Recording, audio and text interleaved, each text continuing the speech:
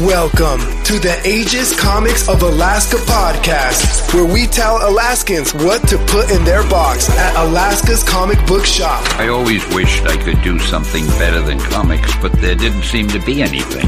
This is the Aegis Comics of Alaska podcast. And now your hosts, Lou and Amy Jo.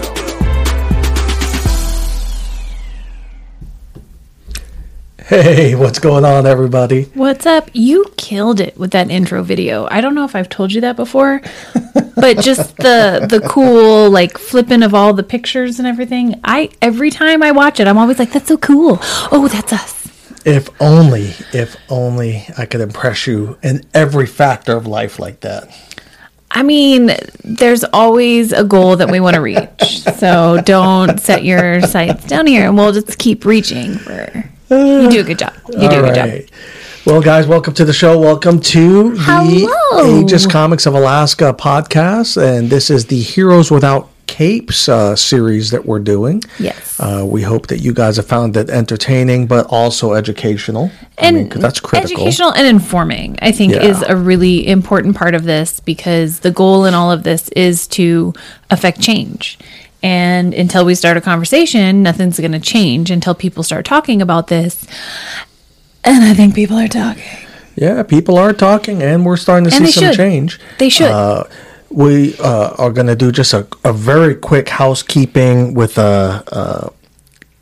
just some slight follow-ups on the last episode. Yeah, but we're going to change it up with this episode. For anyone that's here for like a lot of juiciness, you're going to get some juicy, but a lot of this is going to be just a lot of fun. This episode is about like fun and goodness. Well, kind of. Yeah. Like that's the let's goal. Not get crazy. That's the goal. But we do want to change it up a little bit with some positive stuff. Yes. and some some stories from Bush, Alaska, and doing this job. Me as dispatching, you with your stuff. Like, there's no point.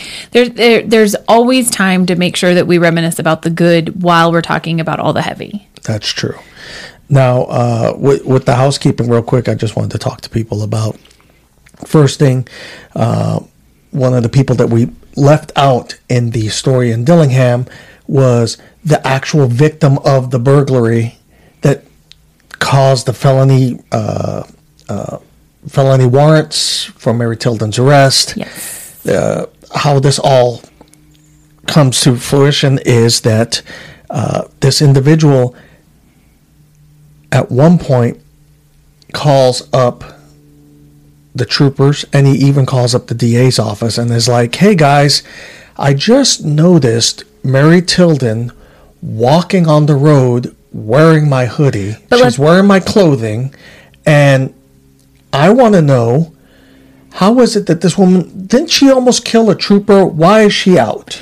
But let's back it up even more. He made a report because they had broken into a residence of his. And that's what I was going to get to. Oh, okay. I'm kind of giving the punchline. Oh, okay. I was just making sure. So what happens is they broke into his residence. They stole all of his firearms. They sold off all of his stuff. To include clothes. And this individual is now upset, rightfully so, because there's no restitution, because the ADA at the time, who ended up getting terminated for this conduct, had dismissed everything, including dismissing him for restitution. Yep. She lied on record and told Judge Ray that, hey, I tried to reach out to this guy multiple times. He never called me in regards to this Rule 11 hearing, so obviously he doesn't care. It was a lie, because there were witnesses in the courtroom that knew this guy personally and knew that he had not been called. Yeah. And when he called to make his complaint, he even made that clear to us. The DA's had my number the whole time. It's not changed. Nothing's changed. I should have been brought into this.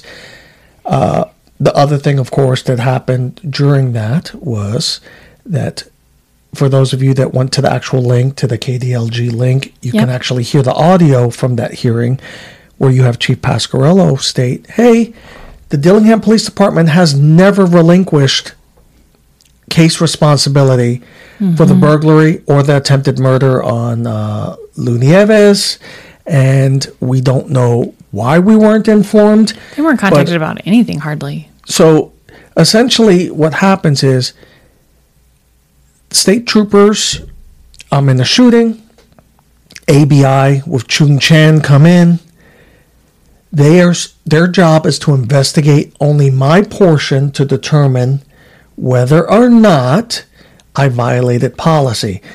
The criminal aspect is all Dillingham Police Department. That whole case was Dillingham Police Department that had me as the victim. So, of an attempted murder of a law enforcement officer.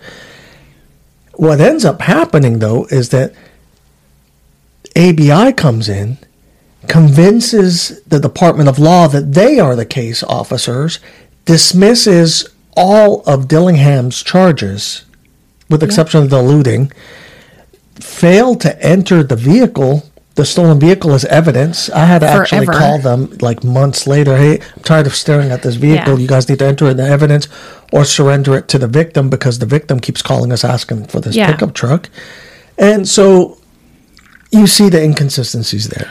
Just pointing out a lot of inconsistencies. There's a lot of other victims involved. Yeah, it's not just one or two. There's multiple people that were involved. The consequence of the dismissals, as we know, empowered Mary Tilden, because only a few months later she was in Anchorage, leading the Anchorage Police Department on another dangerous pursuit with a stolen vehicle. I believe. With a stolen vehicle. Yeah. So once again. No, she learned so well. Yeah, and she expanded her criminal activity outside of Bristol Bay. Well, she was on her, quote unquote probation that was going to make everything better while she was in Anchorage doing more crime and stealing more vehicles. And just remember, until recently, it has always been said that cops are not victims and make horrible victims. That was from the multiple DAs and ADAs that I've spoken to. Now, there are some that say, hey, that's nonsense, that's not true, we will fight to the death for an officer in court.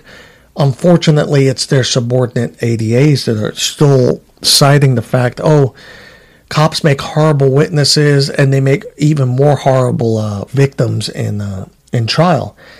And once again, they're using these little bad examples of bad cops, and there's not many bad cops. There's really not. And that just reminded me, as you said that, of the email that I have from a particular higher up within the Department of Law when I emailed asking about why the charges were dismissed on you. I emailed and they said, their email back to me was, I know Lou personally. He's a good man and a good cop. And I am looking into this, why these assault charges would be dismissed. Well, there's so much to talk about regarding that. And what I want to do is I do want to keep us focused on what's happening now. Yeah. And a couple of cheerful things that have happened in the past. We'll have some happy in there too. We'll sprinkle some happy on there, like we're a chef with the salt, and we'll just sprinkle some happy. So, we, once again, when either the DA or people fail, whether it be the cops, the DA, whatever, leadership or management teams fail, everyone hurts, right? Exactly. And, I really wanted to celebrate the recent DPS announcements of changes in leadership, but it kind of, it seems like they're kind of going back to their old ways here. So let me explain. So I bring up this photo of the new colonel, and the command staff that's there. You'll notice one of the big things is I'm looking at the picture right now. I don't see any wildlife representation at all. And for those of you who have fallen victim to not having a case investigated or living in a community that doesn't have sufficient law enforcement, are wondering why the state troopers have never been at 100% manning, part of your problem is in this photo here. It's not all of them, because there are some stellar superheroes standing there. But I find it interesting that standing behind the new director of Alaska State Troopers is a couple of individuals that absolutely should not be in the position that they're 100%. in. I look at one where this individual is, we used to nickname him Blinky. So for those of you who know what I'm talking about, we used to call him Blinky. He was in my academy class. This is an individual, graduated with me from the academy, went on patrol, from patrol for about a year. From patrol, he went to the DUI team, where he was essentially the taxi driver for for Sarah Palin. They turned into the protective detail overnight, and then got promoted to corporal. Went to the academy, so he's at the academy teaching theory on 2 years of experience. Yeah, and has never done a child forensic interview. Has never interviewed a sexual assault victim, has never done truly any major crimes or narcotics operations. Fast forward, gets promoted. He is currently the commander of Alaska Bureau of Investigations. How this individual, with the resume that he lacks, is all of a sudden in charge of the primary investigatory branch of the Alaska State Troopers is beyond me. And, then you have standing directly behind the new director, and prior to this image was the commissioner, is an individual that has been sued successfully multiple times for excessive force. There's a YouTube video out right now from a disabled veteran that posted his encounter with this individual, who has continued to be a use of force liability for the department, but they promoted him to be a commander of D detachment. Yeah. Insane. Yeah. I look just a couple of people down to the very far right, standing right next to Dunleavy, is an individual who, and this is how awkward, for people that don't understand how awkward this photo is right now. You see an African-American captain standing next to him. They were corporals together in the academy.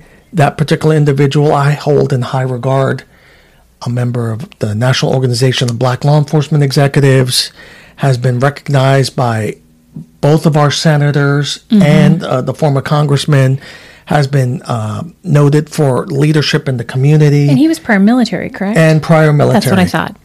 The guy to the right of him, never been in the military, basically put into the position based off of his family history. His lineage. Had referred to the other African-American commander in this photo with the hard R on the N-word years ago in Fairbanks, right? To this day has never apologized for stating that. To this day, has never apologized for making such a powerful racist comment towards a fellow law enforcement officer just because of the color of their skin. But yet, this person, finding himself re-victimized again, has to stand in line with an individual who has knowingly made these comments to him. Right. Okay? Why do I bring this up, guys?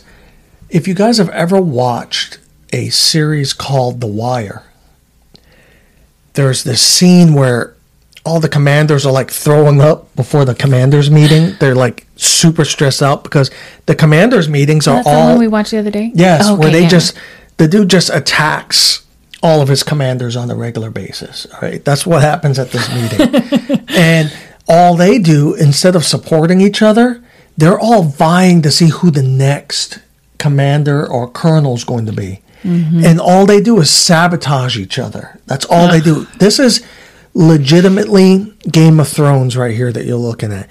You have these solid, good people that are the minority in this photo, surrounded by vultures that are just waiting to pounce and get their slab of meat, right?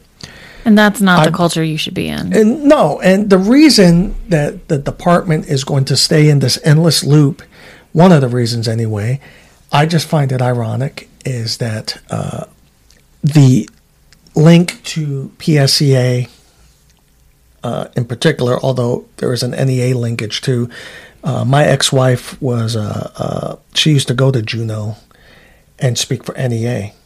And NEA is it's the union for the teachers. That's right. The National Educators Association or whatever. Oh, okay. All right. So PSEA is the Public Safety Employees Association. Mm-hmm. So NEA and PSEA, for those of you that are not aware, are two of the most powerful unions in the state of Alaska.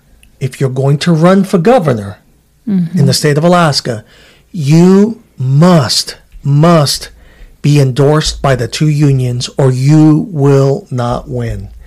That is a proven fact. If you are not endorsed by PSEA and NEA, you don't win. Right. So this goes into the next issue, right?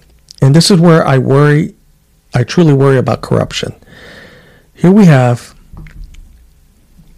3 colonels. I have, in the photo, I have Barry Wilson, I have Doug Massey, and I have the new colonel, Mo Hughes. Mm-hmm. You'll see, not by accident, I inserted a photo of Dunleavy, photographed with PSEA members, including, you'll see, Doug Massey in the photo there, standing right next to him, the shorter of all of them. And Dunleavy's wearing that the PSEA Cussbuck knockoff jacket, right, that they all got. Here's interesting, though. What do they all have in common? Barry Wilson, Doug Massey, and Mo Hughes have all been presidents of PSEA. All 3 of them have been presidents of PSEA. I did not know that. All of them. Doug Massey, just to prove a point here, who's that with Bill Walker and Monaghan? Oh, that would be Doug Massey endorsing Governor Walker on behalf of PSEA. Look at this photo here. That's Dunleavy. Once again, endorsed by PSEA. Yep. I remember when they endorsed Walker because PSEA and NEA advised Walker that had he not merged his ticket with Malott, they would have never voted. And they would have never endorsed. Oh, okay. So as part of the agreement, he had to bring on Malott.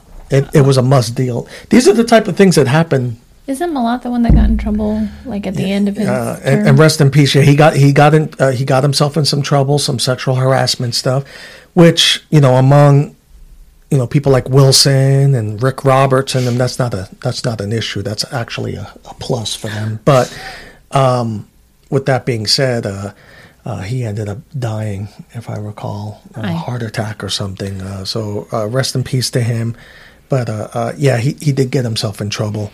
So I find this interesting, and a lot of people don't understand this, that the way politics work in Alaska, it's actually pretty transparent. If you just look, if you just open your eyes, you'll see it. Alaska's still a brand new state. Yeah, we're not that old. So the crooked politics, they really don't know how to hide it that well. No. So this is all out in the open. And these pictures like I just grabbed West. right from the web. I just grabbed this from Google. Yeah. Nothing. It's not like we didn't get these in Discovery. This was part of just Google. There's just Google. Straight up. You could have Googled this and seen this connection too. Yeah. So this is how a guy, in this case Doug, who's a sergeant, promotes to the highest rank in the department. Overnight. Well, that's how that happens. Yep. So there's, take it for a grain of salt. You can learn from it, or you can, stay blind. That's up to you. So this is, people wonder, how is this stuff happening in the department and everything else? Well, it's we were talking about it the other day with a friend, and they're right. It's, if you've been a part of hazing, it becomes a rite of passage. If you were in the Navy and you were shellback, that's hazing. Right. Okay? When you cross the equator, and that's hazing. And every single armed forces has their own rite of passage, which is a version of hazing, right? 100%. The hazing culture continues because of the fact that you feel that since it happened to you, it's okay for you to do it to the next person. Right. And the culture never changes. Nope. The only way to fix the Department of Public Safety is to completely, 100% gut out the current management staff and replace it with a community-endorsed leadership staff. It's a big difference. I say this because there's a book out by Dr. Oliver, and I have got to get that man on this show. Dr. Oliver talks about that in his book, recruitment, selection, and retention of law enforcement officers.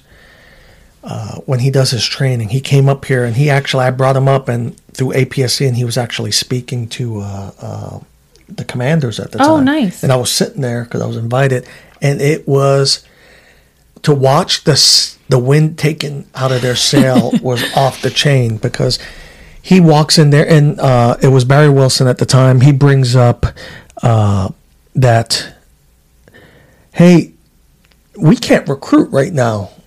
We've had this show, the Alaska State Trooper show, Nat Geo. We had record number of applicants, but yet we're not able to recruit or retain. And that was his attack on the recruitment unit and just the other commanders. Typical. Yeah. He offered no solution. He just wanted to offer this broad attack. Right. Well, Dr. Oliver, who his job is to mentor and to fix departments. That was one of his jobs before he became a professor. And this author, he states, the way I would solve that, the way I solved every problem at the last 3 agencies that I fixed, was I would come in on day one and I would fire all of you. I would fire all of those commanders. I would fire all of them. Remove them all from positions of authority. Put them back on patrol. Whatever you have to do, you get rid of them. And then he said, and as they're all shocked now that he said this, it was Loudon was there. I could hear Loudon squealing. I heard that sound coming from him. Oh, my goodness. And anyway, they're all shocked. And he says, whoa, let me explain. He says, are you guys aware of the Marriott? The Marriott, one of their business practices is to purchase failing hotels. Okay. That's what they do. They purchase failing hotels. And when they do, depending on what type of hotel it is, they determine on whether it's going to be, like a creme de la creme, or is it going to be one of their middle road hotels. But key phrase, failing hotels that they purchase. Right. Failing. So do you think that they retain the management staff when they go and take over these hotels? Obviously, No. that management staff isn't working. They terminate the entire management staff. As soon as they come in and acquire one of these failing hotels, the first thing they do is terminate the entire management staff, because it is clear that the reason that the hotel was failing was because of their lack of leadership. Right. It is no different than with a department, and this is why you have consent decrees where the Department of Justice comes in and institutes a committee, an oversight committee made up of local shareholders that take control of backgrounds, recruitment backgrounds, training, day-to-day operations of the department as oversight, because you need that. Because make no mistake, Mo may be a solid guy, but there's guys in that background right now that I know for a fact are plotting on his demise. Oh, 100%. If they can make him look bad by being passive-aggressive on their duties, not a problem. Yeah. Because they're just preparing for their time to be in that position so that they can have their picture put up on the hallway and at headquarters. And if you guys feel that I'm exaggerating, please go to headquarters, request a tour, and I want you to go to the director's hallway, Right. where the director and the commissioner are. I want you to look on the wall, and I want you to look at all of the photos of all of the directors.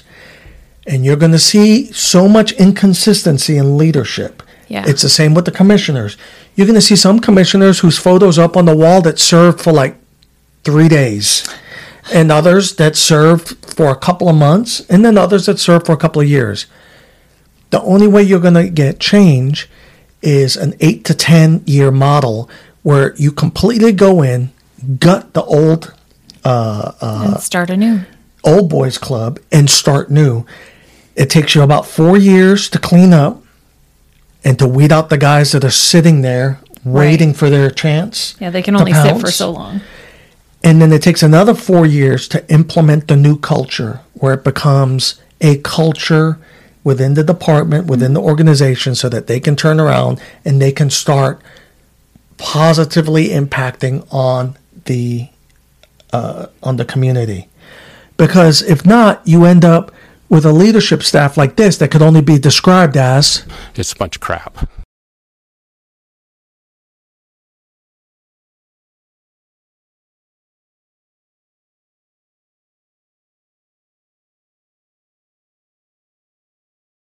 Old Boys Club, because it is very obvious that the Good Old Boys Club is still very prevalent today. And even in 2022, you have that lifestyle, that culture still very prevalent, which is sad because their first reaction isn't we need to do what's right. It's ooh, we need to help this guy and like cover this up. Ooh, let's figure out how to sweep this under the rug. And they've done that on multiple occasions. And for you that are listening that disagree, prove me wrong. Prove me wrong. Prove me wrong that the Good Old Boy Club is not firmly in place. Now, I will say, with this new appointment that they've done with people, the only thing you can do at this point is hope for the best. I hope that Mo can do the right things and make positive changes. I hope that the other people that were promoted, that they're able to do some positive things. I also know, because it's been systemic almost, that it is a very hard battle. And whereas you go in with the best intentions, as my grandma says, the road to hell is paved in good intentions. Yep. It is a very hard thing to break that cycle and to be the person standing up going, hey guys, this is wrong. We need to do it right. Because as we've seen what's happened with you, you stood up to them. You stood up to your leadership saying, no, this is wrong. We're doing this wrong. And look what happened. right. So, like I said, Mo, I hope the best for you. I feel very Dave Chappelle Saturday Night Live right now when he made like that assumption for Donald Trump, and everyone thought he was like a Trump supporter. And I'm not saying that I am not a Mo supporter. I'm not saying that I'm a Mo hater in any way, shape, or form. I've met the man in person at my home in Dillingham. I hope that you can keep your moral compass pointed north, and I hope that you can stand up and do what's right. I know, because of what you have been through and me being your spouse, being next to you through all of this, that is a large hill to climb. And I hope you have the fortitude to climb it. Yeah, I wish him the best in terms of that. I know that he's pretty savvy in terms of he knows the history of the other commanders that are there. Right. He knows who his allies are and who. But unfortunately, so did the prior colonels, and they still don't see that blind spot. They still You know, it's like that person, the person who can sell art to a blind man. That's exactly how Barry Wilson got into the position he did. That man didn't do it on his accolades. He did it because he knew how to sell himself to the right people. And what do we say about corruption? It's a bunch of crap. That soundbite's never going to get old, ever. So that back to one of the things I did want to talk real quick because I promised. we have a friend of ours sent us a quick follow-up on housing. Yes. This was the Aniak housing. This is what they expected troopers heading to Aniak live in. And here's the interior. This is exactly what it looked like in the interior. That's a door without a handle for those that are not able to see the pictures that we're showing. A restroom with the boiler in it. And not much of a door. Yeah, that can't be safe. That's the flooring. Flooring coming apart. Yeah. This is the Selawik housing. This is the Selawik apartment. So you're living with, multiple families from local almost? community. They're like apartment townhouse type things. The apartment is right here, the second one. The second one from the right. And that's the trooper apartment. There's the trooper four-wheeler there. As a matter of fact, I'm the one who took this photo. But this tells you, you're living in the community. You're living among the locals. Mm-hmm. Nothing wrong with that. The only thing, though, that they don't compensate you for is the fact that I got no sleep while I was there because there was always people knocking on the door and asking for help. They knew where the trooper was. Until the culture, until there's finally used to a trooper doing their job and everything else, you always end up in a backlog, right? Because if you show up to a community that hasn't had enforcement for years, maybe decades, you're in an uphill battle. And this particular community, the trust. You've got to get to know the community. You've got to show them that you're actually there to help. And then once they know that, they trust you. That's right. They don't trust the other guy. They trust you, which is why they're going to go knock on your door. And that's true, and unfortunately you become a personal trooper, which is something you don't want to be if you want to stay sane. But at the same time, you have to establish a relationship with your community. In this particular community, they just recently had a woman that killed herself. The community called the troopers and advised them, hey, welfare check. This woman is not doing good. She's not doing good. She's suicidal, and she's threatening to hurt other people. She's threatening to hurt herself and others. Automatically, that's a flight. You go. In this case, because they cite budget and lack of support from the agency, they see what happens when troopers go to use force, that there's not going to be that support. Well, what ends up happening is the woman ends up killing herself. Troopers never responded. Yeah, not until she was dead. And so, you have this cycle that could have been prevented. And then, of course, this is me, a younger me, in front of the Selawik public safety. It was at City Hall. That's an old sign from decades ago. Kelly Turney's probably just wishing he had those old signs for his Alaska Picker stuff. I know. Shout out Alaska Picker. Oh, yeah. That sign there is from when it used to be a post ages ago. And that's so cool. That particular trooper, his wife died out there. So then the post closed shortly after. That was, like I said, long before my time. And, that place, when I talk, one of the most horrible work conditions. They had jails in there, or jail cells, with no heat, no electricity, no plumbing.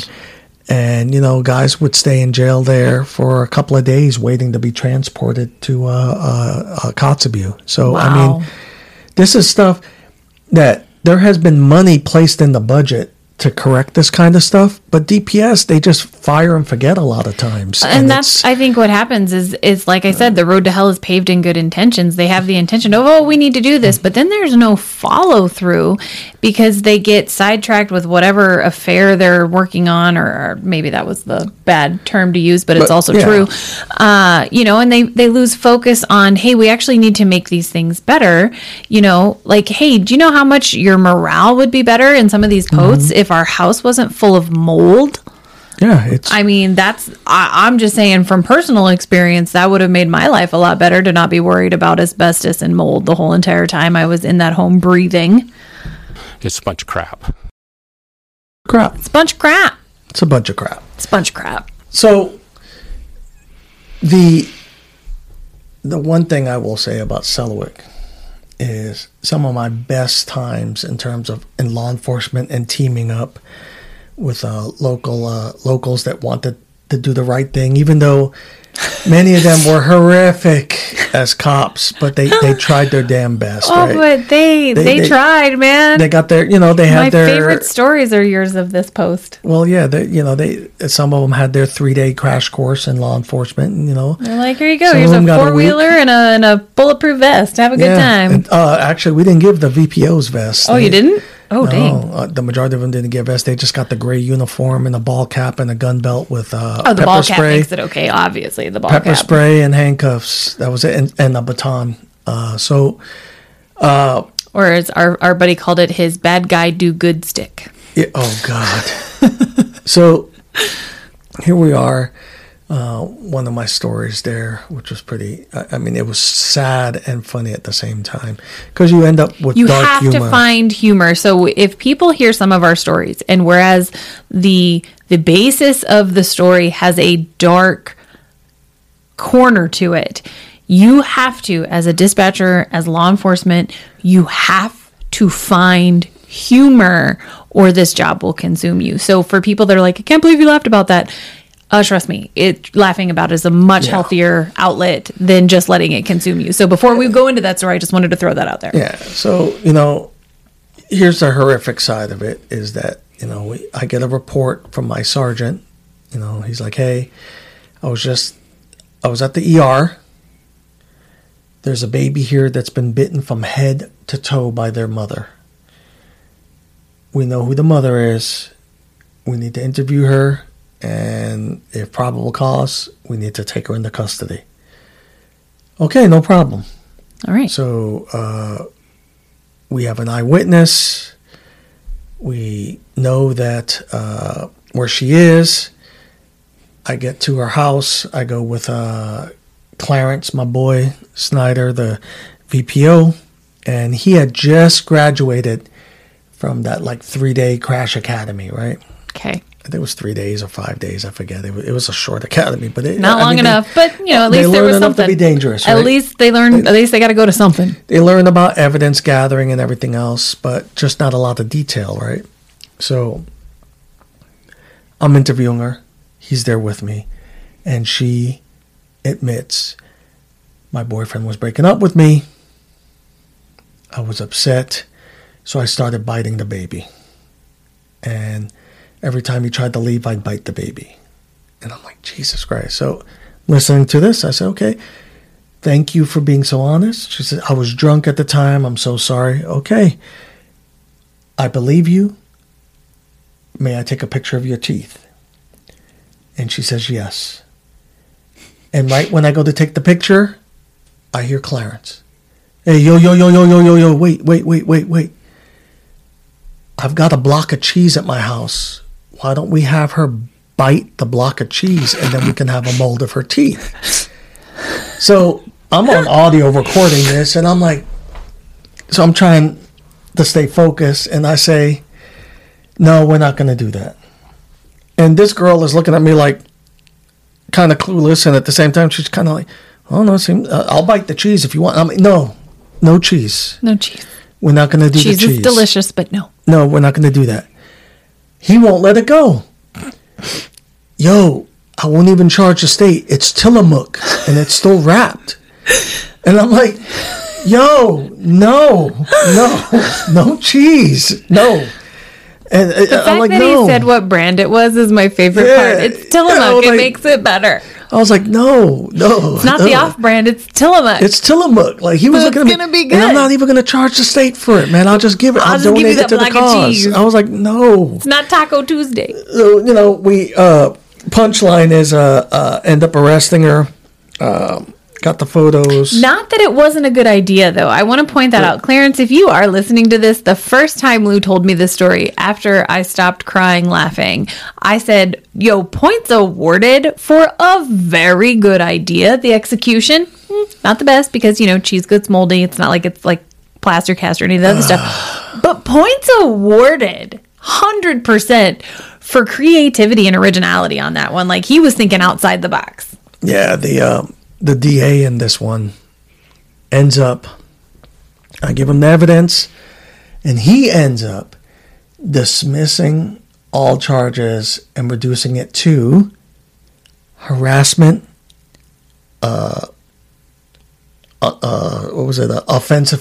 offensive physical contact.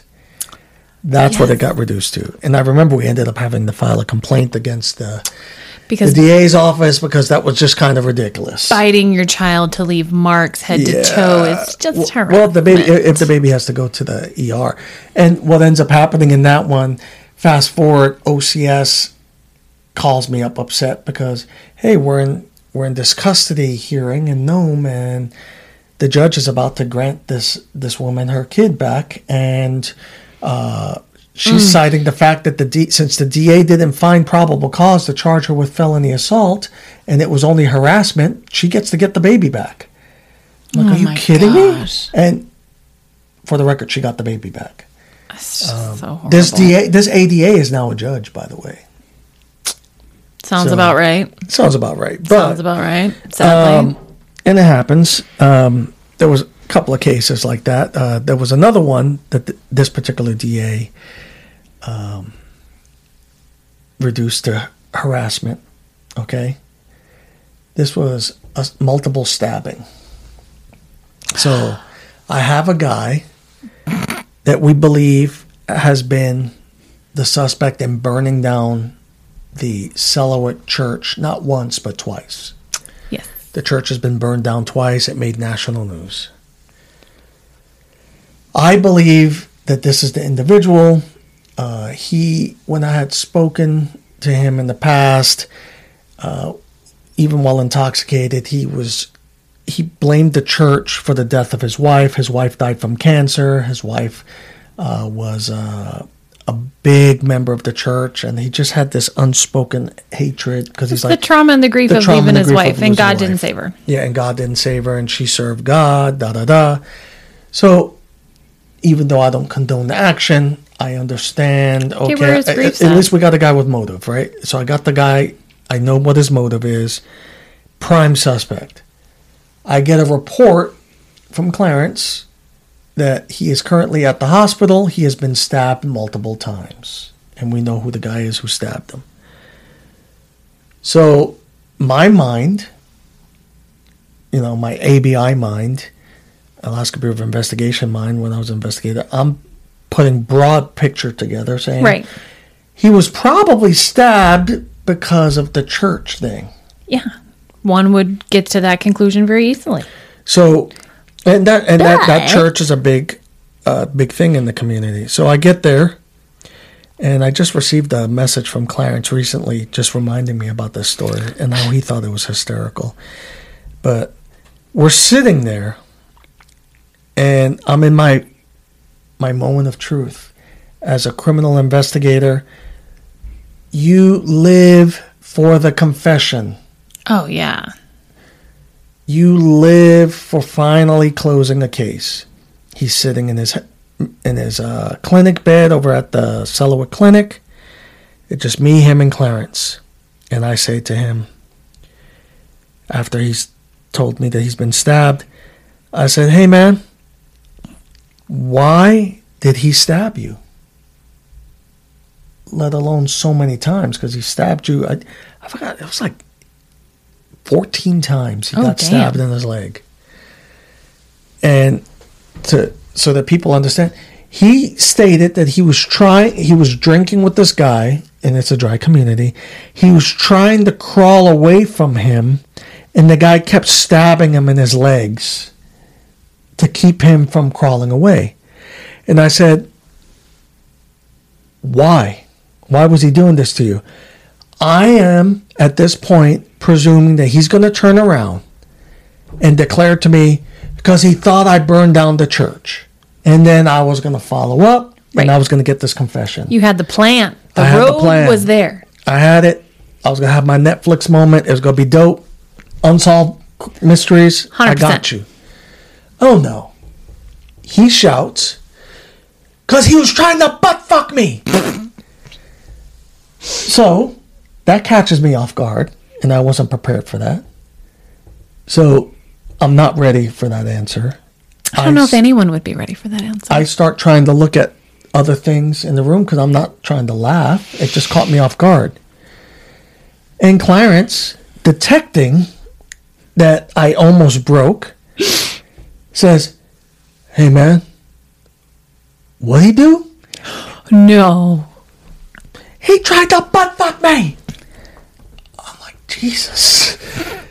And Clarence, who now knows that I am doing everything I can not to piss myself laughing, because it's the way he's saying it. Yeah, very, very emotional. And with conviction. And Clarence is like, "I'm going to make him say it again." So Clarence is like, "Man, I didn't hear you." And he's smirking. So "I didn't hear you the first time. What'd you say?" Oh, no. And he yells, "He tried to butt fuck me. He tried to pull my pants down and butt fuck me, and I wasn't going to do it. So then he started stabbing me." Oh, Jesus. My gosh. And I know that Clarence, at this point, thinks that this is the funniest thing in the world. Oh, my gosh. I can't wait to meet it has this man. been over and over and over and over again where we have these little things.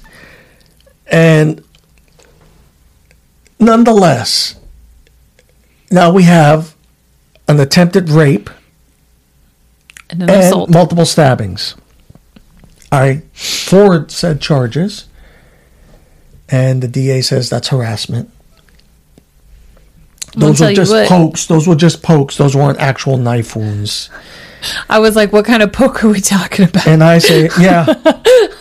And it was several of us, several troopers in the office are like, "Let me, air quotes, poke you 14 times in your leg, and you let me know at what point, with a knife, at what point you would like to declare it a felony. Good Lord. Or at least a Class A misdemeanor, for fuck's sake." At least a misto. So, Come on. yeah, so... Do better. And it's these funny stories that always happen. I remember I have to have him on the show at one point. Clarence? To tell the story. Clarence and... I have to be here for this. I won't be on the show. I just want to be in the background watching because I have a feeling I will literally pee myself laughing. I have an FTO I got to bring on. He was one of my FTOs. A lot of people know him. And I got to see if I can get him on the show. I think he'll come on. But I remember while I was on FTO, field training, it's my first moose dispatch. So those that don't know what that means, the moose was injured and you have to put it down to put it out of its misery. Right. It cannot go back into the wild. It's like... And for all of those that called me at dispatch and asked me to rehabilitate them, there's not that thing. Yeah, they don't do that up here. And I hate all of you that called and asked me to do that. Yeah, no vet is going to do that. We don't have moose rehabilitation. We're not the moose whisperers. No. The meat gets given to families and it's eaten. It's not wasted. I digress. So it's 3 a.m. Okay. About 3, maybe almost close to the 4 a.m. We get called. A moose has been hit in a residential area. Uh-oh. Moose is there. We find it. My FTO says, I go to do shotgun. He's like, "Nope. What if you're in a situation where you can't get to your shotgun in time and you have to dispatch a moose that's coming at you or charging? You need to be able to put it down with your handgun." Which that's interesting. Which is a 40 cal. Wouldn't be my first choice, but I also get the logic. So I said, okay, I got this. And I've met other troopers and other FTOs that have dispatched moose with their Glock 40 cal. Okay. I've got my little imaginary X that I draw between the eyes. I pull the trigger. Fucking moose flinches, moves its head. I shoot it right in the cheek. Oops. I'm like, Jesus. He's watching me the whole time I have to.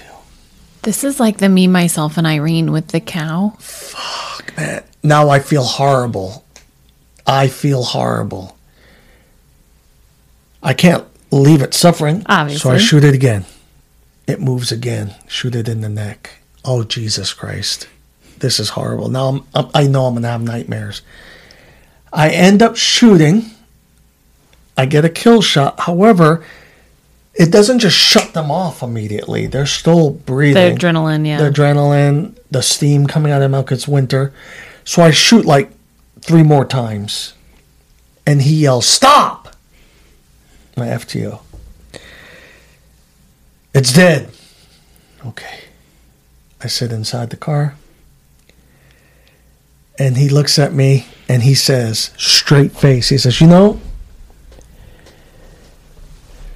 this dispatch report," he says, "you could probably use that moose as a pencil with the amount of lead that you filled into it right now." And I turn around, I'm like, Jesus. He says, "Now let's leave before someone calls this in as a drive-by, because no one should be shooting a moose as many times as you did." Oh my goodness. We get the dispatch, we get the nonprofit comes out, Gets the moose. and then we leave. You're like, But I enjoy that extra remember- lead. It goes for a high dollar on And the I black just market. remember the whole time going, my God, he's right. There's like the caller sitting in their house and they hear these multiple gunshots going, good Lord, what just was the moose armed? Did it shoot back? I was just waiting for you to say that, like, it was like 7:00 in the morning and all these kids were waiting for the bus or something. Like that would be the icing on the cake. I know that's not what happened, but like that's just. From that point on, every moose in the state wanted payback. Well, they were not happy with you. They wanted payback. You had death threats from moose coming in. No, I'm just kidding. No, they were coming in on me. So I'm driving up to Big Lake. We're getting ready to do an arrest warrant on a pedophile. This guy who had been raping his girlfriend's little sister for several months. We have a glass warrant. He confesses to the whole thing. The whole thing, man. It's good, solid glass warrant. Because you guys helped with it. What a novel idea. Sorry, Yeah. that was a nod to somebody else. Yeah, so we got a solid glass warrant. You know, we coach during the glass warrant. We hand notes out. The way ABI does it, at least back when I was trained, it's a legit operation. We get this glass warrant. He confesses to the whole thing. Has no idea that he's talking to us. He's talking to the girlfriend at the time, and he's an MMA fighter of all things. Oh, good Lord. So we show up. Well, we're heading up because we're going to meet him at. We had the girlfriend tell him, "Hey, meet me at the gas station by Jones." Damn it, not Jones. Just Hollywood? before not Hollywood, but Johnson. Johnson. We're like, "Hey, meet us over there at Johnson with the girlfriend." So he thinks he's going to meet the girlfriend. That's going to be all of us. It's like Surprise, motherfucker! we had Skip out there, a bunch of people. They all head out. Chung Chan is heading out with me. Chung Chan is behind me, and he's in. No, he was ahead of me, and he was the patrol sergeant at the time because we needed his assistance. Because on patrol, when you're ABI and you're going to go serve an arrest warrant, you. At least back when I was there, you always let patrol know. That way patrol knew if something bad was going to happen. Right. So that they could respond or if they could provide assistance from the get-go. And you guys always let us know in dispatch, too. Yeah, so we're going to arrest the guy. Chun's in front of me. We're heading up Big Lake Road. The parks towards Big Lake and Johnson. It's dark as hell. And I see Chan swerve. And some bitch didn't say nothing on the radio. He swerves, and all of a sudden I don't see one, but 2 moose. I dodged the first moose. The second moose, big-ass eyes, I hit it. Boom! And I'm in a Crown Vic, an unmarked Crown Victoria. Looked you in the eye and was like, "You're the one that shot the other guy too many times." Well, I hit the moose. I don't see the moose. The moose is now gone. I hit the brakes immediately. Yeah. Chan parks, because I call on the radio, "Hey, I just hit a moose." He starts heading back towards me. And he steps out of his vehicle. As he's yelling, "Stop!" I roll down my window to talk to Chan. This moose's head pops up by the window. It's still alive. I panic. And I dropped that son of a bitch in reverse. And Chan's like, no! And I back up and I rip off the lower spoiler of the Crown Vic. Oh, no. This thing is now covered in guts and everything else, the whole front of my vehicle. Chan takes a couple pictures. We got a warrant to serve still. Right. That guy's going to show up. The vehicle's still operational. Yeah. I go. We leave. Chan organizes to get a nonprofit Charity out there, and charity. everything, yep. Because Moose is dead now. Yeah. Oh, it did now. So we get to the scene. Like a double tap. Like a double tap. We get to the scene. Guy comes into the parking lot. We take him down. They take him down and prone him out right in front of my vehicle. Nuh-uh. Unfortunately, no one is understanding why this guy's like freaking out and crying. We're thinking, oh, because he's Remorseful. remorseful. Should be. No, because they have him proned out and they don't know. None of these guys knew. There's blood dripping on him. And the reason blood is dripping on him and it's causing him to panic is because he's in front of my grill that still has the remains of the internal organs of this fucking moose that is now dripping on him. But is it really that bad for it to happen to that guy? Yeah. I feel like there was a small bit of karma justice in that. Just a little bit. This is the same dude who ended up strangling his own defense attorney at Matsu pretrial. So the troopers that just heard that part of the story, you can connect the dots. You know who it was. I mean, geez, it's like story after story like that. You know, Moose have always been. I remember this one was on FTO, but this one, like, I was told, yo, Lou, man, you got to watch your sense of humor. You know, hey, man, watch what you say, Lou, because sometimes your sense of humor is a little too much. Right.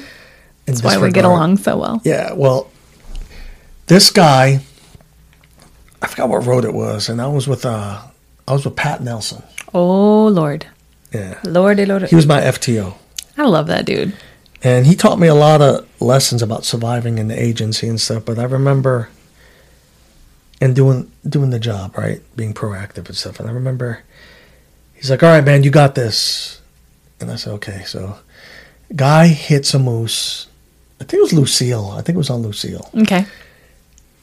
It turns out it's his girlfriend's car. So he is in full panic because he has totaled his girlfriend's car. He is covered in what I think is his blood, because the front end of this vehicle, the windshield, everything, the moose is inside the vehicle. I've had one of those as a medic. He hit it so hard that he hit the moose so hard that the moose exploded into the vehicle. Intestines, everything.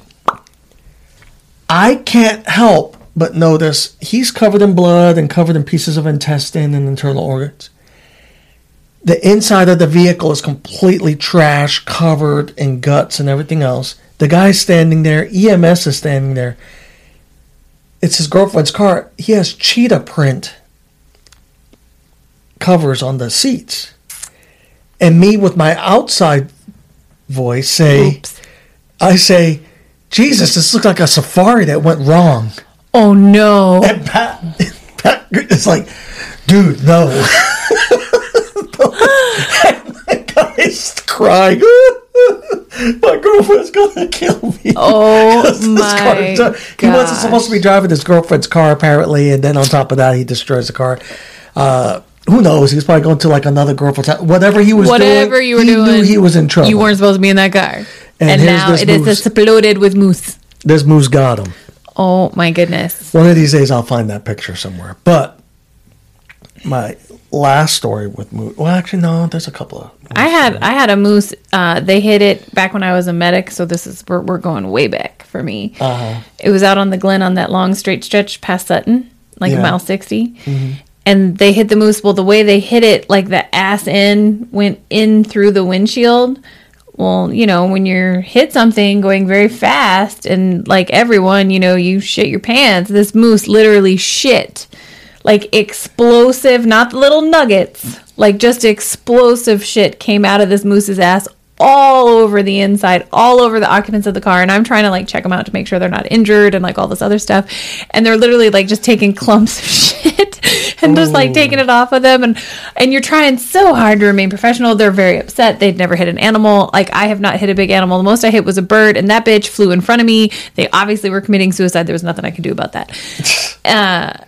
And so you're trying. So I get it when you're, you know, I also don't have an inside voice. Like I tell people all the time, I'm not a fish tank. I do not have a filter. So I was like, man, talk about a shitty day.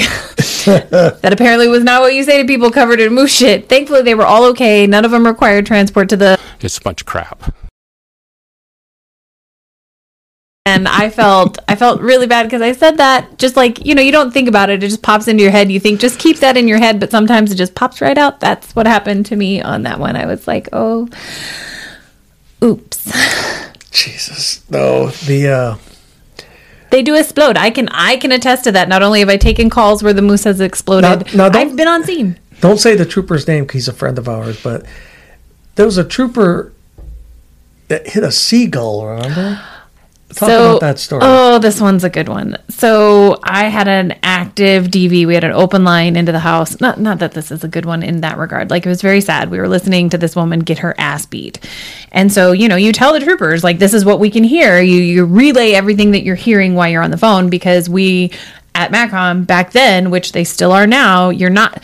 If you are an advanced department with the call volume that you have, dispatchers should not be taking phone calls. They should just be concentrating on dispatching. That's not the case. Mm-hmm. So you're on the phone as you're dispatching, and you're listening. If you are blessed enough to have a call taker on, the call taker is updating your call and giving you like the information to give out over the radio. And we're telling this trooper, my two troopers that are headed that way, I'm like, yo, it's on. It is an active 1010. For people that don't know the 10 codes, that means it's an active fight. I'm like, yo, this is active. We can hear it. So like, and it's of course not something that's a quick drive, it's a longer drive, and they're driving very, very fast. And this trooper gets me on the radio, and he was like, if anyone calls you, I am well aware that there is a seagull that has flown into my front bumper, and its wing is straight up flapping on his hood because of the way, and so he's driving as fast as he can, you know, just wing flapping on the hood, whole 9 yards. Emotional damage. So he gets to the scene. They run in, as they should. He doesn't care about the seagull because his first priority is to obviously go save the woman, arrest the bad guy. They do. He forgets that the seagull is there. Gets the guy in the back of his car, and he starts driving back to post, which also houses the jail. And he tells me again, he's like, I'm not stopping. I'm just going to get to post and I'll deal with it there. And of course, the wing is flapping on the hood for the whole entire drive. And it was so good that my friends at the other dispatch center at 9G Base, they went out and took pictures for me, and I found them and I forwarded it to them, to this trooper. And I'm like, remember this? And he's like, you bitch. And I was like, these are so good. Oh, that one was a good one. My other favorite one was my trooper. One of my troopers he did a traffic stop. And for those that don't know, the 10 code for a traffic stop is 1036. Now, a lot of the times, if a trooper can't see the license plate immediately, they'll give a vehicle make, model description, you know, like a blue Ford Fiesta, something like that.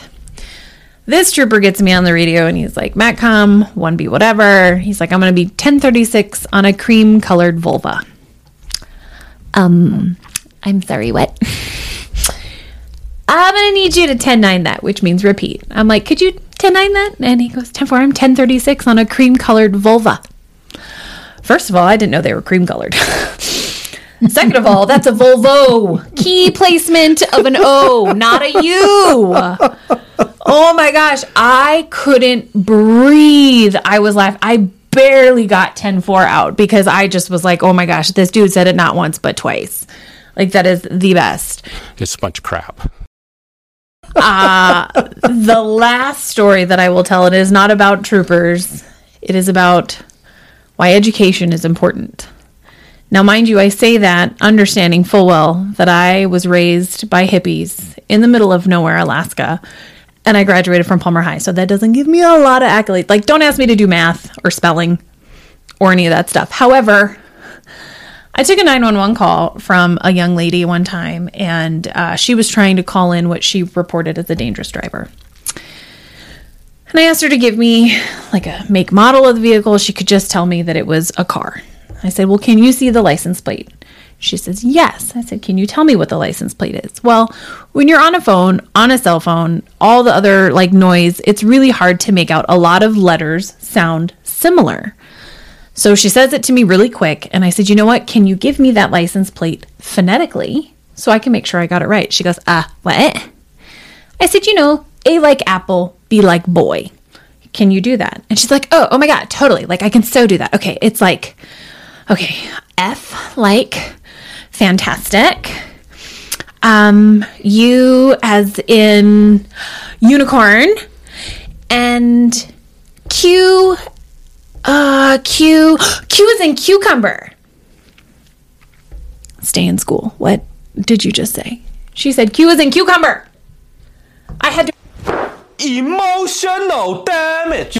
I had to put her on hold and get composure and get back on the phone. And I'm like, okay, so I run the license plate and I get the make and model off of it. And I said, does this match the description that she's given me? And it did.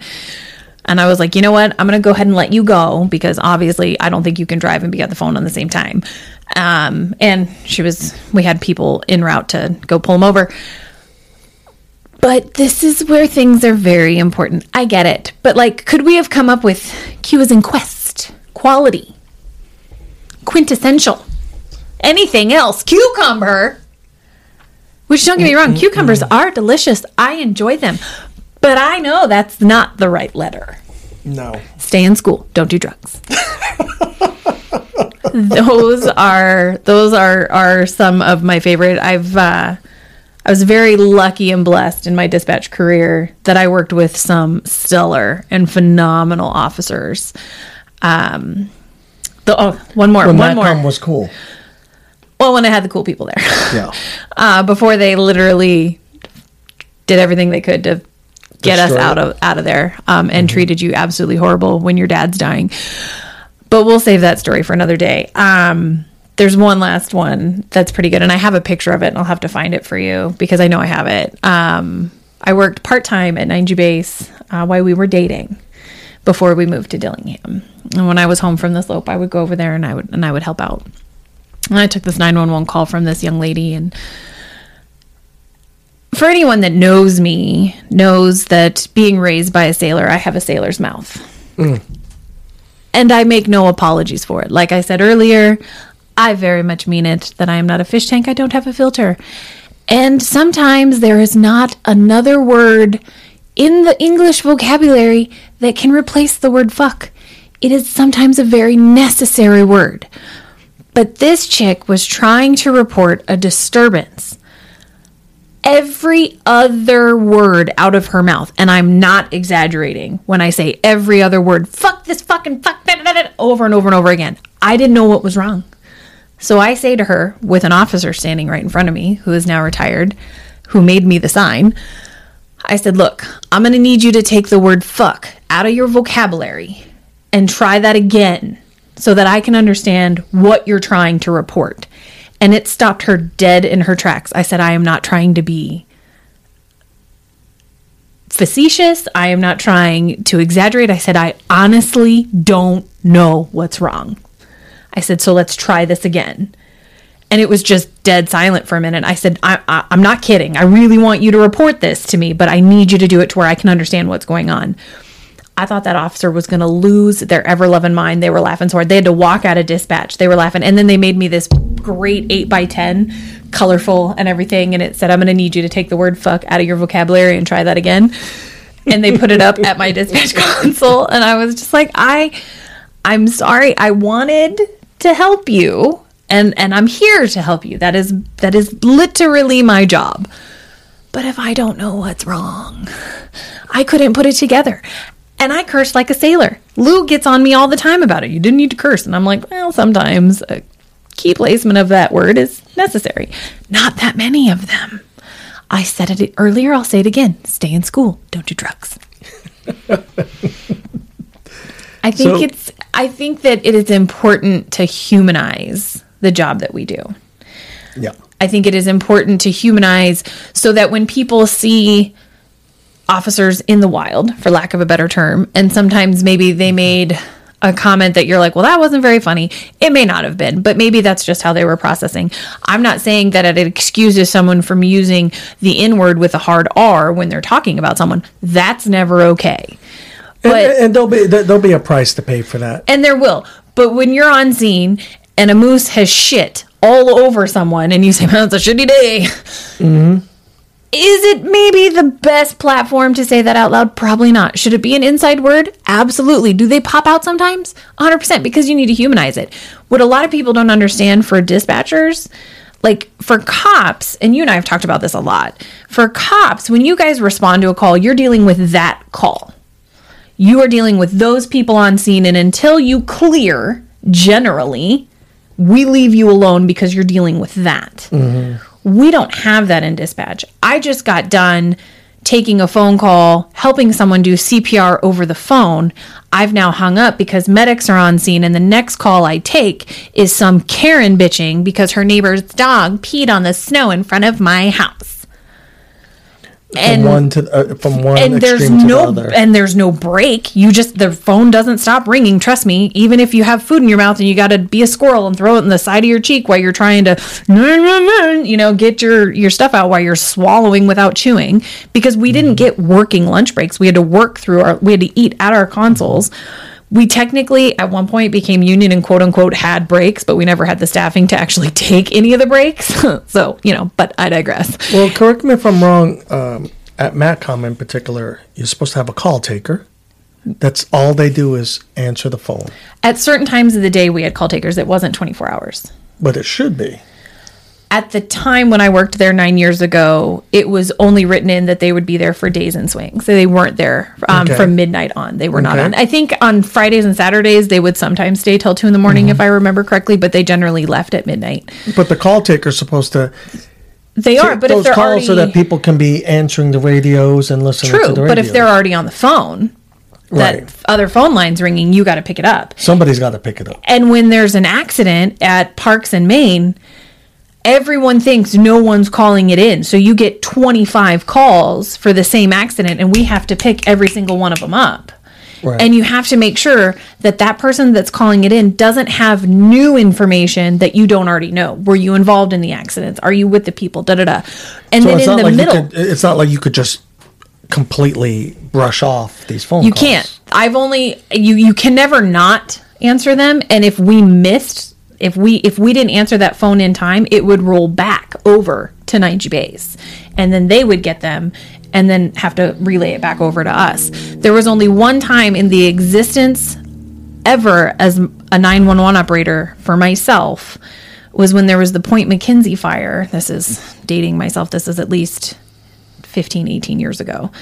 There was a massive fire out at Point McKenzie, like hundreds of acres. Mm-hmm. And the smoke plume was so massive that everyone thought it was much closer to Wasilla. So we were literally getting hundreds of 911 calls. And we got to the point where we were answering 911. Are you calling about the call in the smoke? Because we had to get through because in between all of those calls is the woman calling because she's getting her ass beat. In the middle of that traffic accident and you're taking all of these calls, you've got the lady calling because her neighbor's dog is barking and I don't like it. Mm-hmm. You've got the person who wants to complain because, they have a civil issue with, their friends or whatever the case. And you still have to take all of those. So I always give a lot of grace when it comes to people that are like, well, I called and this dispatcher wasn't really nice to me. Well, let me tell you about what that dispatcher did that day. Let me tell you about the person that she just hung up with, that wife who just found her husband of 35 years, unconscious, unresponsive, not breathing. And she tried to do CPR on him for the 25 minutes it took medics to get there. And you have to hang up and now you have to talk to someone who's angry because they didn't have chicken nuggets. Mm-hmm. At McDonald's. And you have to be able to turn that off and respond to that person appropriately. And there are days, we're all human, we're fallible. That's the point of being human, that no matter how much patience in the world there was, you couldn't, your empathy just runs out. And you're like, bitch, I don't care about the barking dog. Go over and talk to the neighbor. Don't make the cops come do it for it. Grow a pair. Put your big girl panties on. Go over and talk to your neighbor about the barking dog. And they don't. So my question would be, at a 911 dispatch center that services a population of over 80,000 people, that is responsible for 911, EMS, fire, troopers, WPD. Yes. And every other agency that cooperates with MATCOM, your park rangers, Right. fire marshals, Commercial vehicle enforcement. Wildlife. Pick a feature. The alphabet soup. Are you trying to tell me that 2 dispatchers and a call taker is more than enough to handle that? We, at a minimum, when I worked there 9 years ago, when they did not have the EMS contract, it was just WPD and troopers. We had a minimum of 3 dispatchers on, as well as day shift and swing shift had at least 1 call taker on. So there was a minimum of 4. 4. You had 1 call taker, which was never enough. And you had 1 person sitting at AST Main, 1 person sitting at NCIC, and 1 person sitting at WPD. Now, that was 9 years ago when I left. When the population was much smaller. And they had less responsibility. So, why are we paying now for a workplace where the supervisor, the director essentially, and his supervisors, Rhonda and them, that cannot retain anyone because they have no leadership skills whatsoever? Well, not only that, the environment is incredibly toxic. The environment is, it's punitive and toxic, and they can't retain anyone. And if anyone has anything to say about me making that statement, I worked there, I can say that with conviction. It is a toxic environment because, let me tell you, when you put people like that in a leadership role, or not even just leadership, if they become part of their little, mean girls group, they're going to do whatever they can to make your life miserable. And it is unfathomable to me that as of right now, MATCOM does not have a minimum of 5 people on per shift. Right. Minimum. 5 people per shift. They can't even fulfill that, and yet they're telling the world that the state's proposal for North and South was unsafe. Was completely unsafe for having 4 dispatchers on, which did not include the EMS contract. Or, I'm sorry, I apologize. I misspoke. I do believe that did have some EMS aspects to it, but I don't know 100% what the MATCOM right now on night shift is patching 2 critical channels just so that they can keep up. Yeah, they're patching Main and NCIC. And they're not supposed to be doing that. And let me tell you, back when I was there, and again, this is almost a decade ago, maybe between the hours of 2 in the morning and 5 in the morning, would you have been able to get away with patching your channels? And that's only because NCIC would go down for maintenance. So there wasn't much you could run. That is so incredibly unsafe, because the last thing that you want, because there's an officer that's going to do it, that's going to go 27, 29 times 8, all by name and date of birth, and he's not going to take a breath. And he's going to give you some long dissertation, because in his mind, he's like, I got to run these people. I got to get this done. Let me just get this out.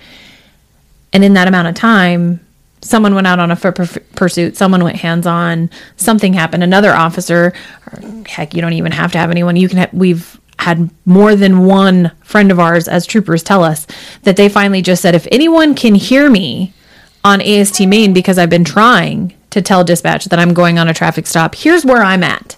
It is so incredibly unsafe. Now, yeah, you have troopers right now as we speak, that could go 30 minutes without being checked on. On a traffic stop, you get, on the initial contact, you get 1 minute The standard back when I was there, and what I always taught when as a certified, I was a CTO, a certified training officer, they got 1 minute from the time they told me they were on a traffic stop to make contact with me again. And then I started making contact with them. After they got back to their car and they ran their person, they got 3 minutes because you're going to write a ticket or whatever. I'll give you a couple minutes, but I need to know you're okay. Now, I say all of those facts because I'm not throwing shade. I'm not throwing any of that other stuff. I don't want to minimize that there are not some incredible dispatchers out there who have withstood 100%. the storm, who have withstood being around incredibly toxic individuals who make sure that they merge their personal life with their professional because they make sure that all of it's happening in the dispatch center as you destroy marriages, and you make sure that it's all involved in dispatch and everybody knows your business, but then you're all mad when someone calls you out on your business, but whatever.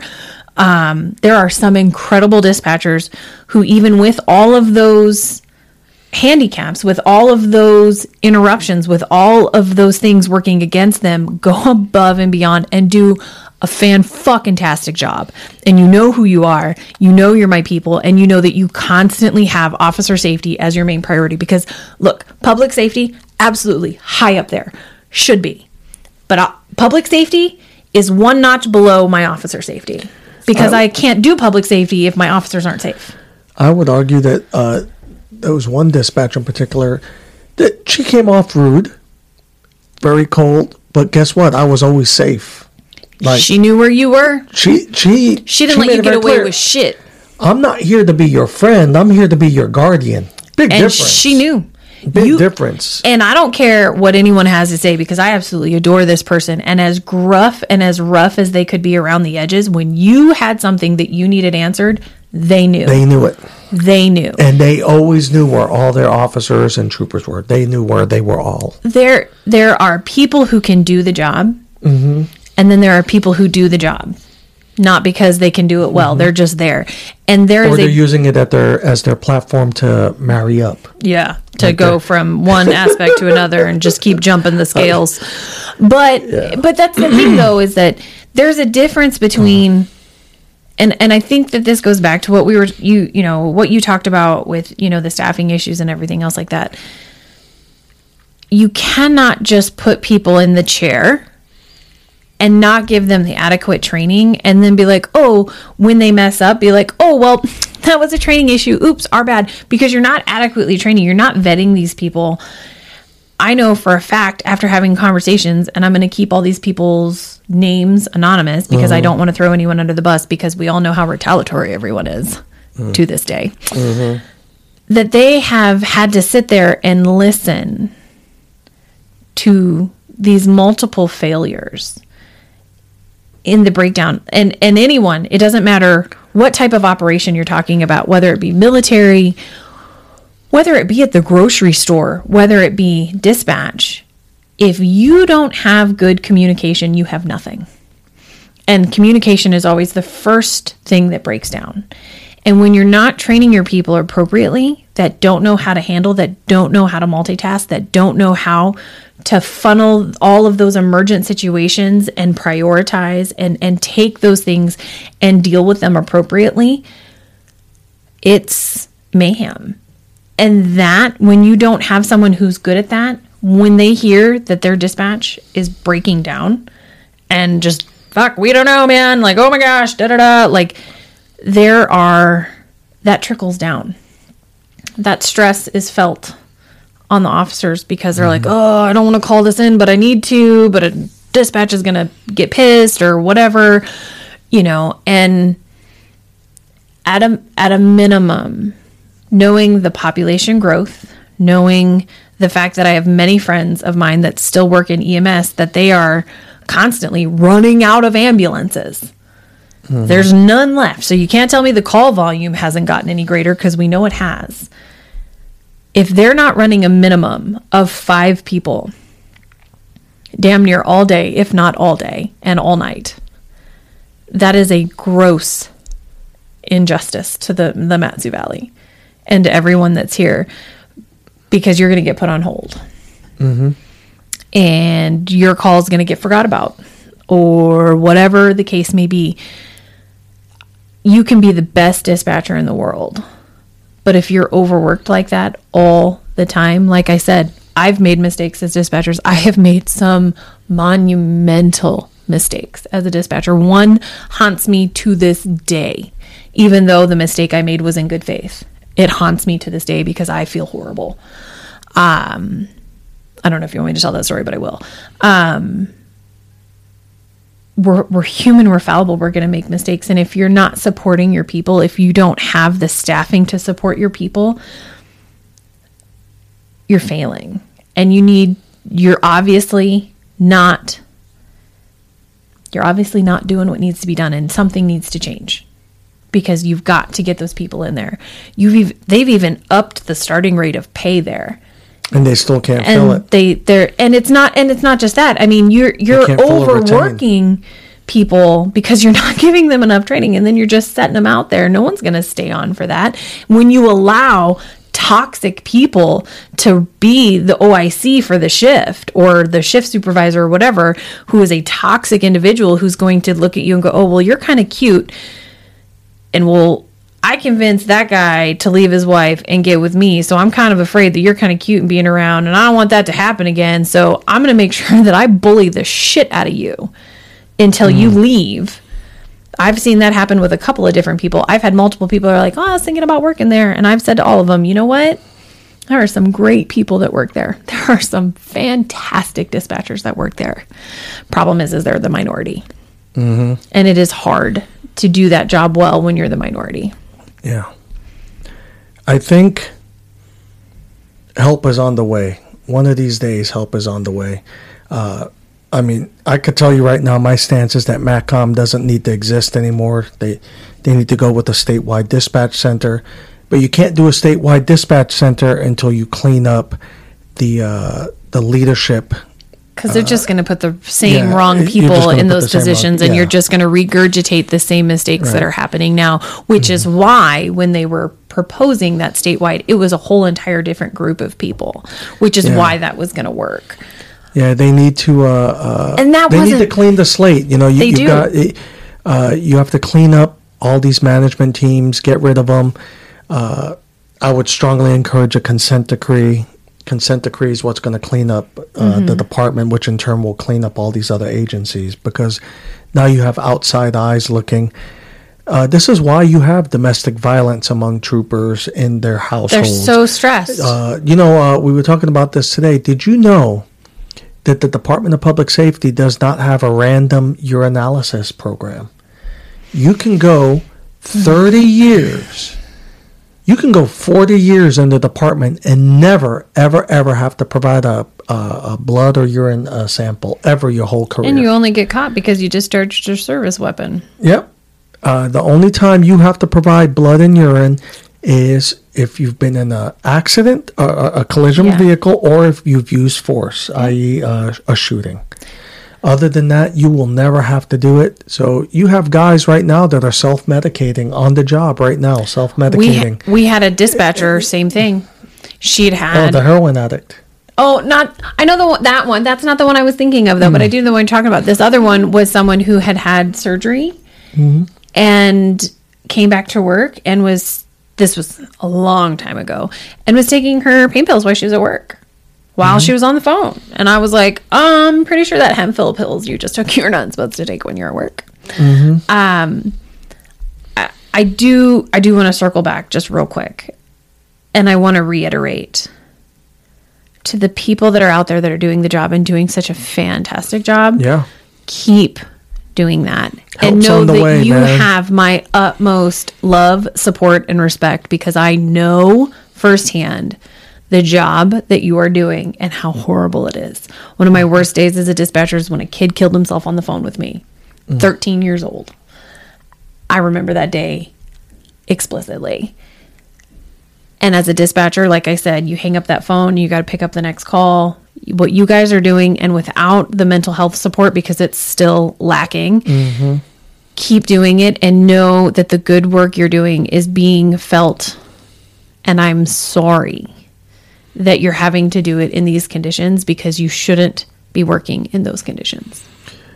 I hope that we're doing our part by educating the public. And bringing light to it. Nobody wanted to talk about it. We were like the dirty little secret because no one wanted to talk about it. One of the premier law enforcement agencies in the nation is the most dysfunctional because of its lack of leadership and management right now. Well, it has plenty of management, no leaders. Right. The proportion of lieutenants and captains to what is actually needed in the field is ridiculous. They just create these positions at headquarters just to be in charge of, staples and pencils. And what's that saying? Too many chiefs, not enough Indians? Yeah. It's literally, there's no... you could take probably 75% of all of the lieutenants and above positions in the state of Alaska and throw them all back on patrol. Easily. Mm-hmm. I would do that day one. I would bring all of the commanders, deputy commanders into the conference room, and they would all be dismissed from their current duties, and they'd all go back on FTO and back on patrol. That would happen. A lot of them would probably need to go on FTO because they've been gone so long. That would happen day one, and it's because this is the one thing that I've been lacking on this podcast, and I need to make it very critical. A key point. The core of any law enforcement department, any public safety department, is patrol. Mm-hmm. If patrol is being mistreated, if patrol is stuck in a punitive environment without any resources, without housing, without pay, without logistical support, without emotional support, mm-hmm. they fail. If you have to choose between filling a position at the airport or filling a position at one of the busiest posts in the state of Alaska, you fill the post. Mm-hmm. Period. There's no negotiating with that. The Department of Justice viewed the state of Alaska as lacking and provided funding and direction on where law enforcement should be stepped up. That was not a green light to use funding for treadmill desks or for a new logo or special order people's or to send people special order for a morbidly obese captain, or to send everyone out to Orlando for the International Associations of Chiefs of Police. You know what that is, guys? It's a bunch of crap. You take care of your people, period. You take care of patrol. If you staff them appropriately, if you make patrol the priority, patrol is the first contact with the public. They're your face. It literally feeds the machine, because now the people in the public will want to support law enforcement that much more and will fight tooth and nail with their lawmakers to make sure that you receive the appropriate funding and budget when they know that the people that they're being contacted by care about them. And your which is happening right now. The problem is we have all these troopers right now in all these different regions. Statewide, this is a Palmer thing, a Fairbanks thing, a Soldotna thing. Statewide, troopers find themselves apologizing to the public for not being able to help them. Yep. That's the face you want, not these commander people in leadership role who gets to be on the news and gets to be the picture and gets to go to all the special events. Good for fucking you. Yeah. That's not the face. That's not anyone's going to remember. They're going to remember that guy that saw that car was pulled over on the side of the road and they pulled over to make sure they were okay. That's who they're going to remember. And that's who you need to take care of. And that's who you need to make sure has the time to do those things, the resources to do those things, and also the motivation to go do those things. You want to give, you have to empower your patrol by letting them know that they have the backup and the resources to take action. A trooper on patrol that receives a call that there's an individual that needs assistance, a domestic violence, that trooper should feel the confidence that I can call upon multiple people to show up with me right now. I dare you on patrol right now to call up your lieutenant and captain. Call up one of the 10 extra lieutenants and captains at headquarters right now and request them to come out and back you up. Yeah. I dare you.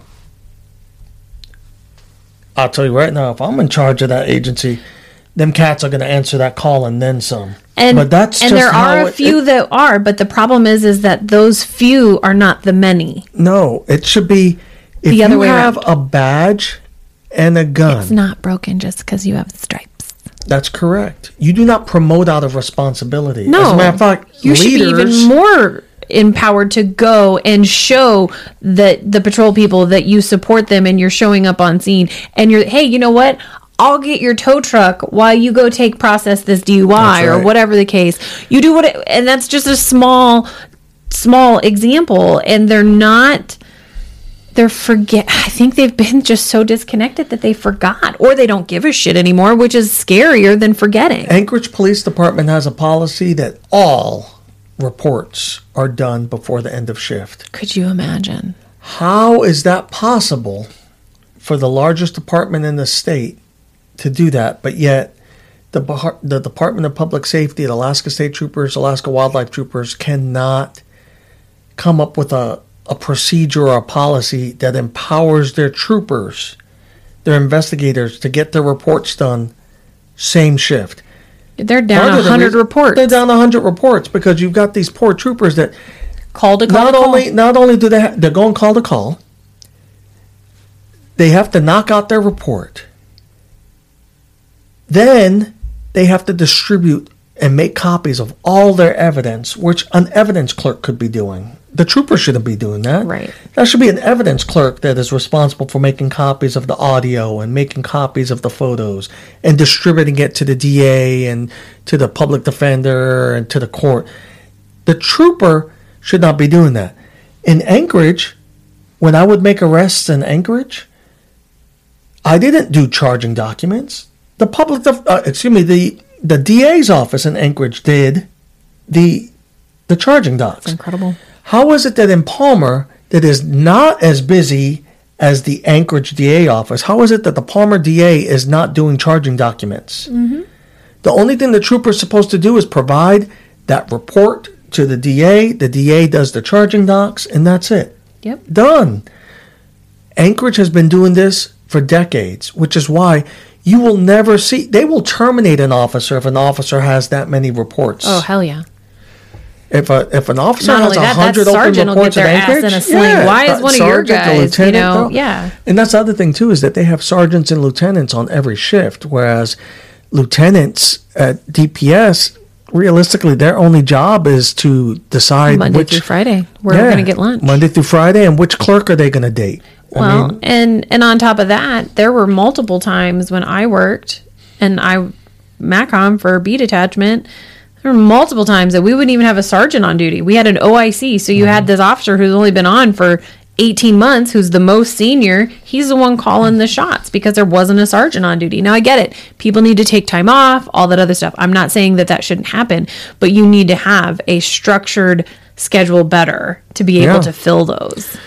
And don't tell me that when that sergeant took off, that lieutenant couldn't have altered their schedule to fill that, or vice versa, or whatever the case may be. There was no reason for there to be an OIC on as much as there was in B detachment back when I was a dispatcher. There's over 20 lieutenants, captains,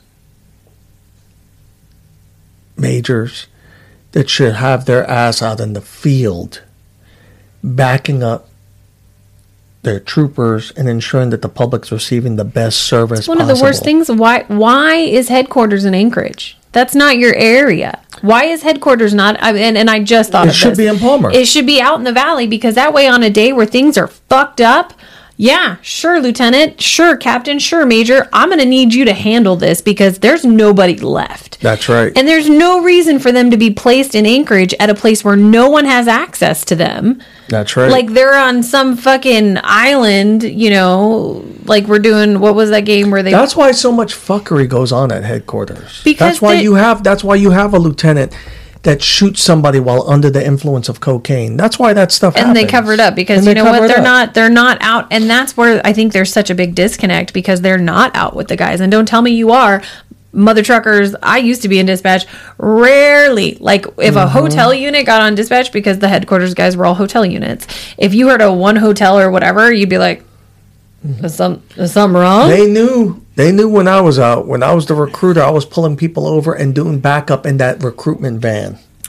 You did, and I remember that. Heck, we even have a Facebook memory with you commenting on my post from 13 years ago because someone was being smart with me on the radio. Oh, God. Well, I can tell you this, that there is hope. People are listening. Change is coming. And it's going to be slow, but change is coming. But change never happens overnight. And weird. It's just so weird. Nobody took me up on my offer to come over for me to bake cookies for them to come prove us wrong. But I'll say it again. You can... It's a bunch of crap. The offer still stands for anyone that would like to come prove me wrong. Show that any of the things that I have said today are false and bring your evidence. You're more than welcome to come over. I will bake cookies. I won't even do store-bought. I'll bake them from scratch. And they will be delicious because I'm a really good baker. And you're more than welcome to come show. Instead of doing your vague book things or talking shit about us to someone or whatever, which is fine. We knew that was going to happen.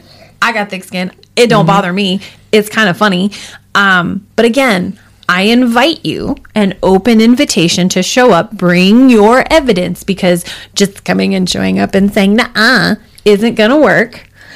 Bring your evidence. Show me. And you don't get to just come up and eat the cookies either, man. No, they're delicious cookies. Yeah. I am a good cook. Yeah, you better bring some. I come from a hippie mama who taught me how to cook. That shit's legit. Shout out to my mama. You taught me how to cook. I appreciate you. So I think as we wrap this up, I just want to throw that out there just in case. But I have a feeling you have a little bit too much. Where's the damage? Emotional damage. I have a feeling that's what you're dealing with, which is fine. I mean, the truth hurts. I get it. But again, you're more than welcome. Come hang out. Come show me. We've got our dogs. Our VIP was supposed to be here today. Got some stuff going on. The VIP has rescheduled for next Sunday. We are going to have other guests on the show, and we're looking forward to that. The show must go on. Nothing in our forum is going to change other than we are going to take moments to recognize the heroes without capes. There are some solid people out there. If you know someone, solid troopers out there. If you know of someone that you want us to recognize in the public, we would love to do that on the show. Military, law enforcement, EMS, fire, people that are going above and beyond the call of duty. I would absolutely love that. We actually were just talking with some friends today about doing a show here in the future in regards to mental health and resources for mental health, which I think is insanely necessary because there's none. There's none for dispatch. There's none for troopers. And the cute little programs that you guys have out there. I remember one trooper friend of ours in particular who's now retired reported that he was having some mental health issues, and their response was, well, we'll just knock you down from sergeant, go back to patrol, but show up to work tomorrow. Instead of saying, hey, let's get you off patrol. Let's get you the mental health that you need. They had to fight that, and you shouldn't have to do that for your mental health. Well, you're talking an agency where, and this is typically at your supervisor level. I remember as the recruiter, I could not fill the vacancies at Soldotna Post. I tried my ass off. And we hired, for the first time ever in like years, we had sent a black trooper down there. It had been several years because typically all of our black troopers were going to Fairbanks. That's just what was happening. And I identified that as an issue. I was like, man, that's kind of fucked up. So anyway, we send a black trooper down. This is a guy, military, seasoned law enforcement, gets completely railed by, at the time, the acting commander was Dane Gilmore. And Dane Gilmore, I filed complaints against him. This dude was just a savage. He would run off good recruits And when he ran them off, he would take the rope off of their Stetson, that gold and red rope, that the lanyard that's around the Stetson, and he would pin them on his wall. And he would tell everyone who came into his office, "That's my scalp wall. Good God. These are the people that I scalped and ran out of the agency because you don't get to go through me. You don't get past me," type thing. Oh. And, this scumbag was allowed to stay in the job. I remember I filed a complaint, and, I remember Cockrell and Patsky explained to me, "Hey, there's really nothing we can do about it.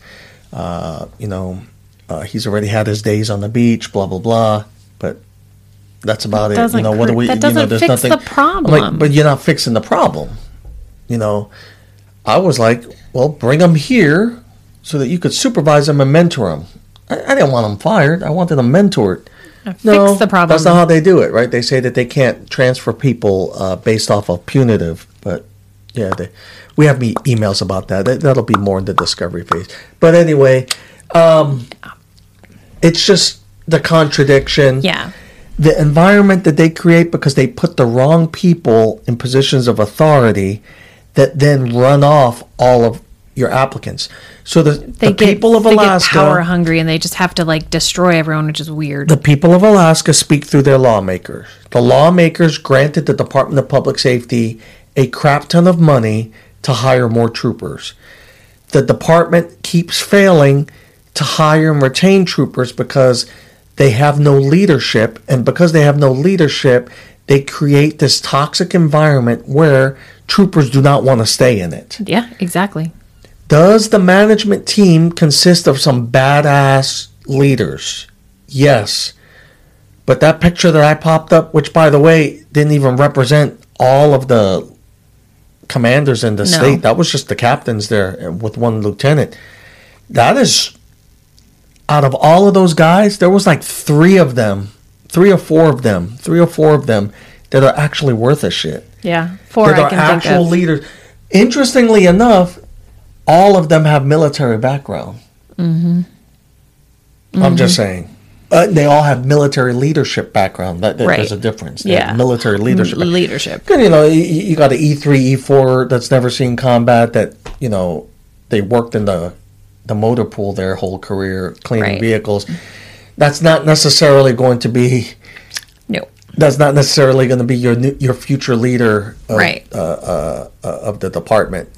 But anyway, we'll continue to talk about all this. We'll continue to talk about it, and we will be a voice. One last thing I did want to say, once again, a reminder: if you're a victim of domestic violence, if you've been the victim of domestic violence or sexual assault of any kind, there are avenues that you can pursue to report those crimes. If you feel like the department, because of some skewed investigation, maybe there was people involved that were all buddy or were members of the same unit. We've got certain groups within the department that have formed their own little mafia. Right. And if you fallen victim to that, please reach out. We do have some contacts that would love to hear from you and could take action on your behalf. And I do also want to just throw out there for those that are listening that have stood up, that are still in the process, that are still going through the eye of the storm for standing up and saying enough is enough. You are not alone. It does not matter how much your perpetrator, what people they surround themselves with, and how much they come at you with that. The truth will always come out. And even if you have people coming at you saying, "Oh, it can't be true, this person would never do that," your day of reckoning is coming. And know that even though there's not people right next to you 24/7, that does not mean that we are not with you with our heart and our spirit. And we believe you and we support you. And know that you are not alone. And I think that is very important for the people that have been standing up saying this is not okay. And I applaud you, because I can't even imagine the toll, stress, and everything else that it takes on a person, because I know for what we did trying to go up and stand up for what's right and the years that it took, and then to have our stuff, get to where we are now. I know the emotional toll of going up against a big agency. And I just want you to know you are not alone, and that there are those of us out here standing and applauding you and supporting you. So don't ever think that you're alone. If also the only other thing that I will put out there, that if you are struggling with your mental health, if you are struggling with some form of an addiction because of the stress of the job, with mental health and all those other things, even if it's not to us, I beg you to reach out for help. It does not make you less of a person. It actually makes you more of a person to seek out that help. It is so vitally important, and it is not worth whatever it is that you're doing. Go get the help. Get the mental health that you need. Get the support and the structure that you need. Many people have done it, and they have come out to the other side, and they are wonderful human beings. And I implore you to stop, take a step back, look at everything. And if you need to go get that mental health, please go get it. If you don't reach out to us, reach out to somebody. There are so many programs out there nationwide. Mm-hmm. There are anonymous things. There are all these things. And you just need to do that. And it's okay if you need to do that. I know that especially with this agency in particular, they make it very well known, though they don't write it out. It might as well be. It should be written in the blood of many people that don't go get help because we'll come at you. Fuck that. Go get the help you need. It's right. Worth it. Yep. We'll have the links. We'll make do sure all that. To reach out to us. And we are going to be doing another Coffee with Veterans. So I'll announce that here shortly. It won't be next Saturday. I suspect it'll be the Saturday afterwards. So that'll be perfect. That'll be right after dividends. So that'll be perfect time. Yeah. So we'll have one at the shop again. That's Coffee with Veterans. If you want to support the shop and support events like that, and keep this podcast going, you can always go to the website and purchase our swag at aegiscomicsalaska.com. That's aegiscomicsalaska.com. And this new design is available right now. You can also go to Patreon. And of course, we appreciate if you like and subscribe. Share this with That's your always friends. a good thing. And share this with your friends. And once again, visit our website at aegiscomicsalaska.com and represent with the swag. Don't be scared. Badass swag too. So, and as I used to tell all my cops when they were walking out the door, when we were hanging up the phone, I will end it with this: make good choices. Take care, guys.